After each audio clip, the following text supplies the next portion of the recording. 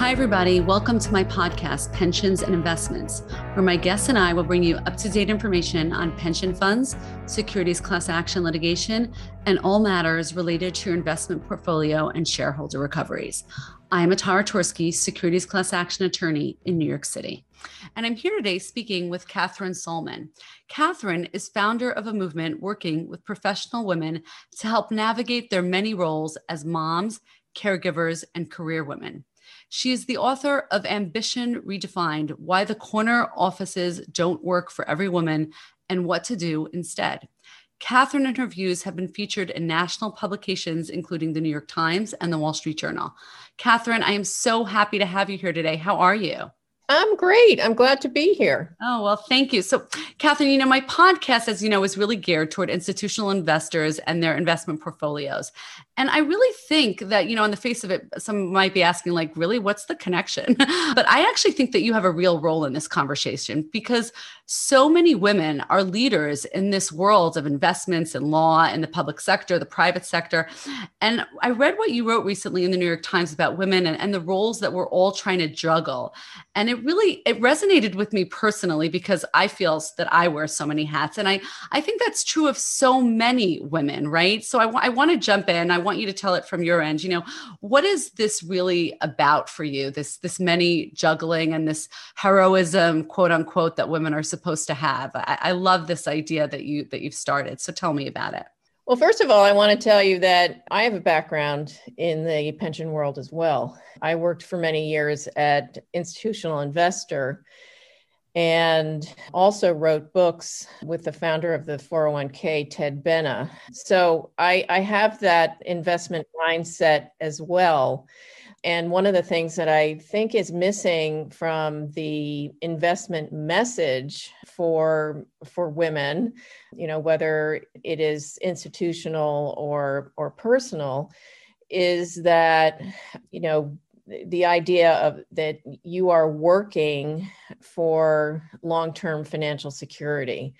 And women who work in the investment world are more aware of that. But there still are plenty of women in the investment world who leave, especially, the Wall Street firms, because there is still not the flexibility that they need. Now, obviously, it is getting better. It has gotten better. But honestly, in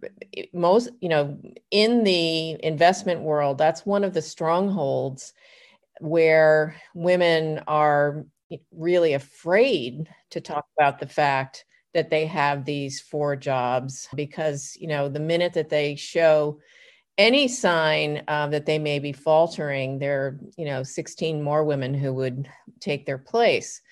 So really what my goal with all of my work, with writing my book, with starting what I call the 4 Jobs Club, is to really put a spotlight on the fact that women have these 4 jobs. They cannot just go to work and have tunnel vision. Most men do. They can turn their brains off while they're at work and they're not thinking about, the 6 projects that their kids have to have, or whether they're supposed to bring cupcakes, or if the doctor's appointments are made, or if their mother is not feeling well and needs, help, and, and the 16 things that you have to do in the house. I don't mean to interrupt, but do you think men are actually just wired differently that way? I do.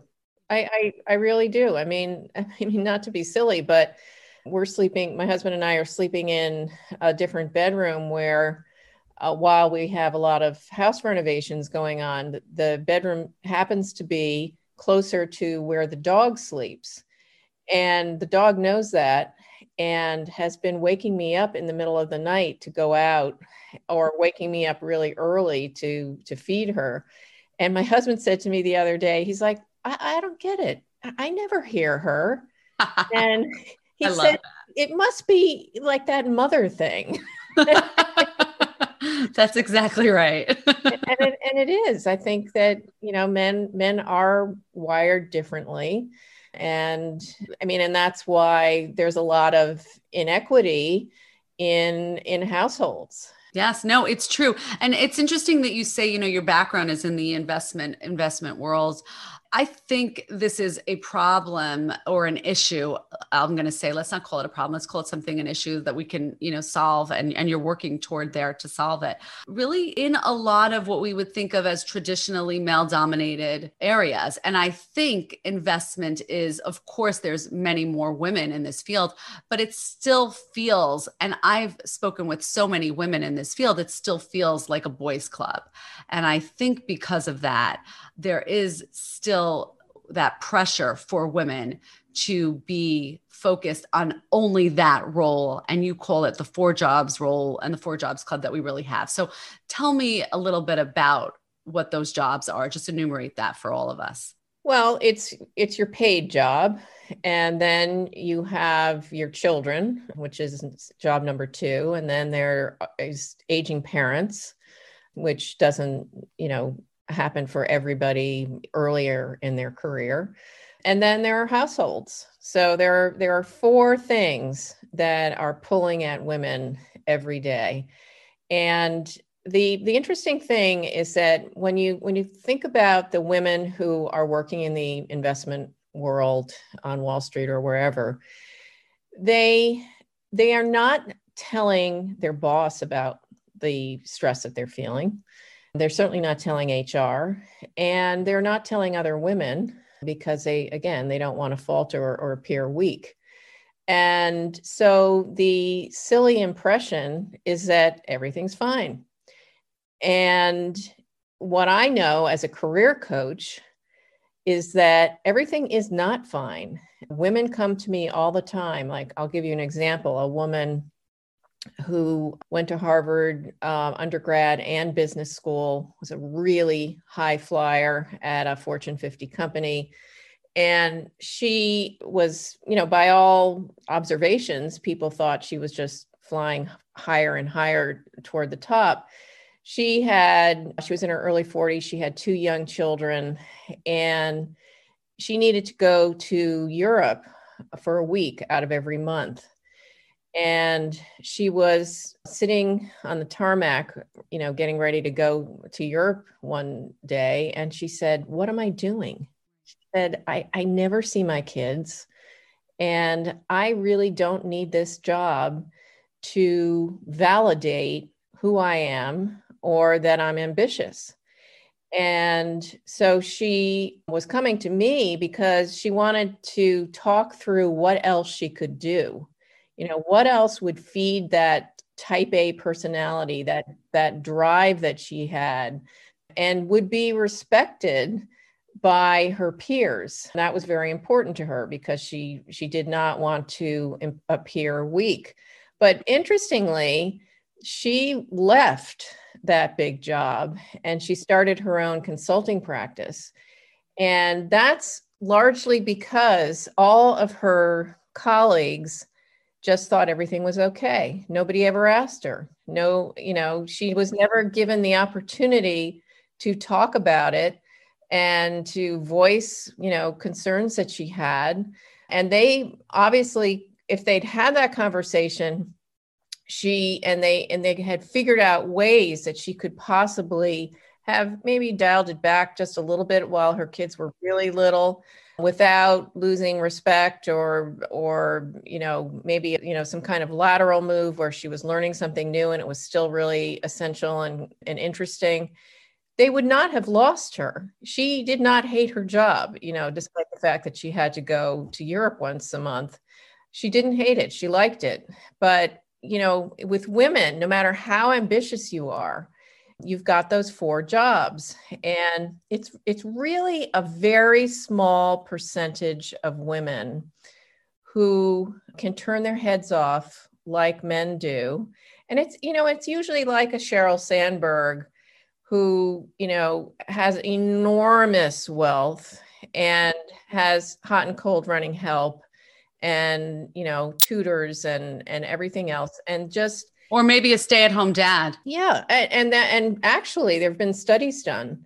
There are a lot of women who are at very senior levels who have husbands who stay at home or who were also hard drivers, but for whatever reason said, okay. I mean, I know a woman who was a CEO on Wall Street who told me that her husband, who also, worked in the investment world, when she got her big job, he said, I'll step back a little bit, so that you can have this. It just makes common sense. It's very hard for two parents to be that hard driving when you have kids, unless you're just going to like delegate everything to everybody. But you know what? You can't delegate. I always say this because I am the mother of 3 children who I find like at varying ages they are, and they all need you. The younger ones need you. The older ones need you. They all need you. And you can't delegate that. You can have your nanny take them to ballet class, but there's no replication, right? For the listening and the talking. It's interesting because of the pandemic. I'll just share something a little personal. I've been working more at home because I drive and pick my children up from school. So in the morning and the afternoon. And I have to say, on one level, it's kind of annoying, right? Like in middle, 3:30, like I can't schedule any meetings then. And sometimes I'm on a conference call and I'll, be like, oh my goodness, they're going to come in the car screaming, Mommy, hi. And so I always have to like hold up my finger, shh, no talking. Sometimes it can get difficult. But then on the other hand, I said to my husband the other day, he's like, well, next year, do you think you want to put them on the bus? Because there'll be a bus service next year. And I said, I think I do, but there's a real big part of me that will miss that, because what you get from your child when they come into your car right after school, you do not get at any other time. Oh, totally. You do not get it. Like the wealth of information, the outpouring of emotion, the talking about their day, it can't be replicated any other time. I mean, of course, you try other times, dinner time, bedtime, but there's something about that moment when they just come home and they're flush with stories. So there are things that just can't be delegated.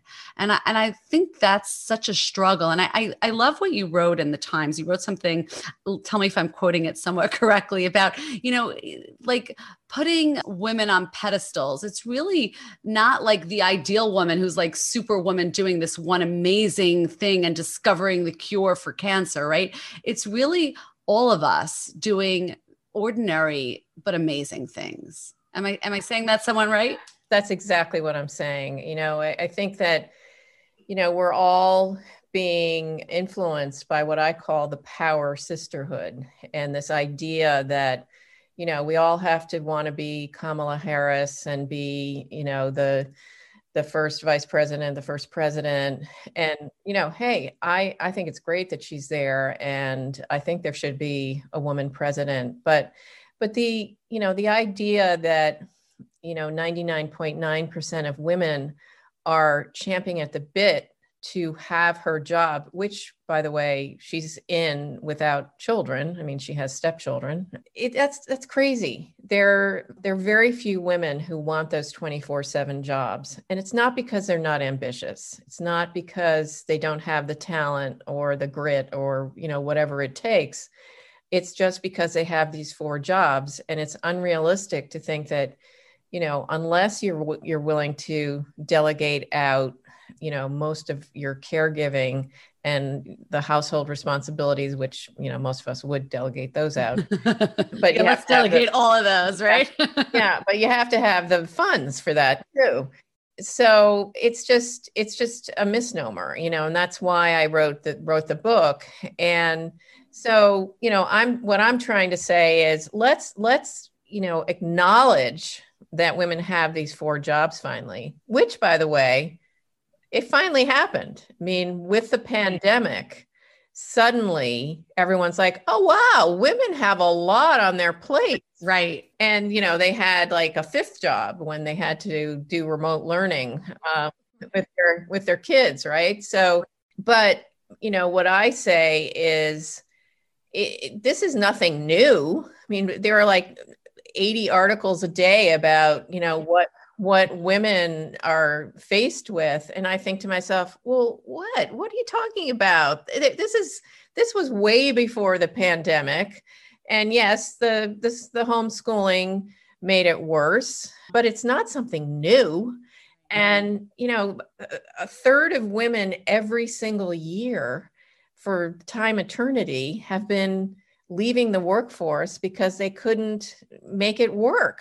And now, that third is still leaving, and, maybe a little more. But really what I want the articles to be written about, and what I try to do, and why I started the 4Jobs Club is, what about the solutions? That's what I want to know. Let's stop talking about the problems.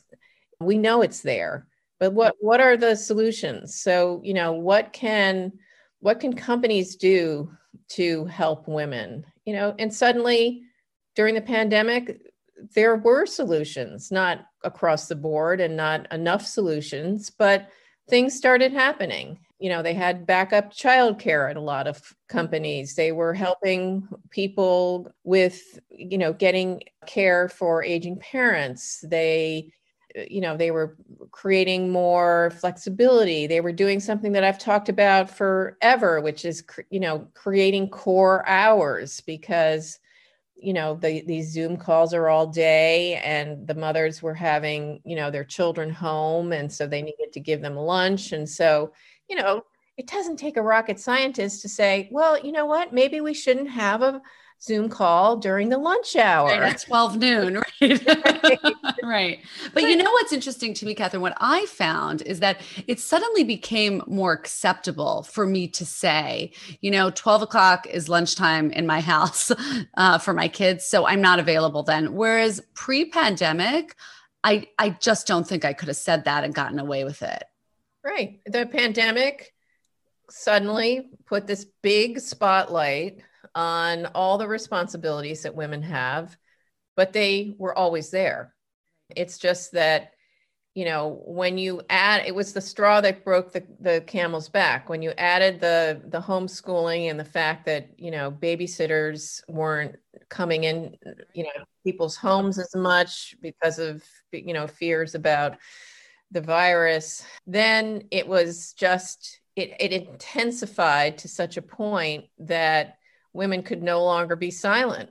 They started talking about it more among themselves and with their bosses, and, bosses could sense that there was, way more stress. And of course, I mean, just the simple thing that they heard it in the background. Right, exactly.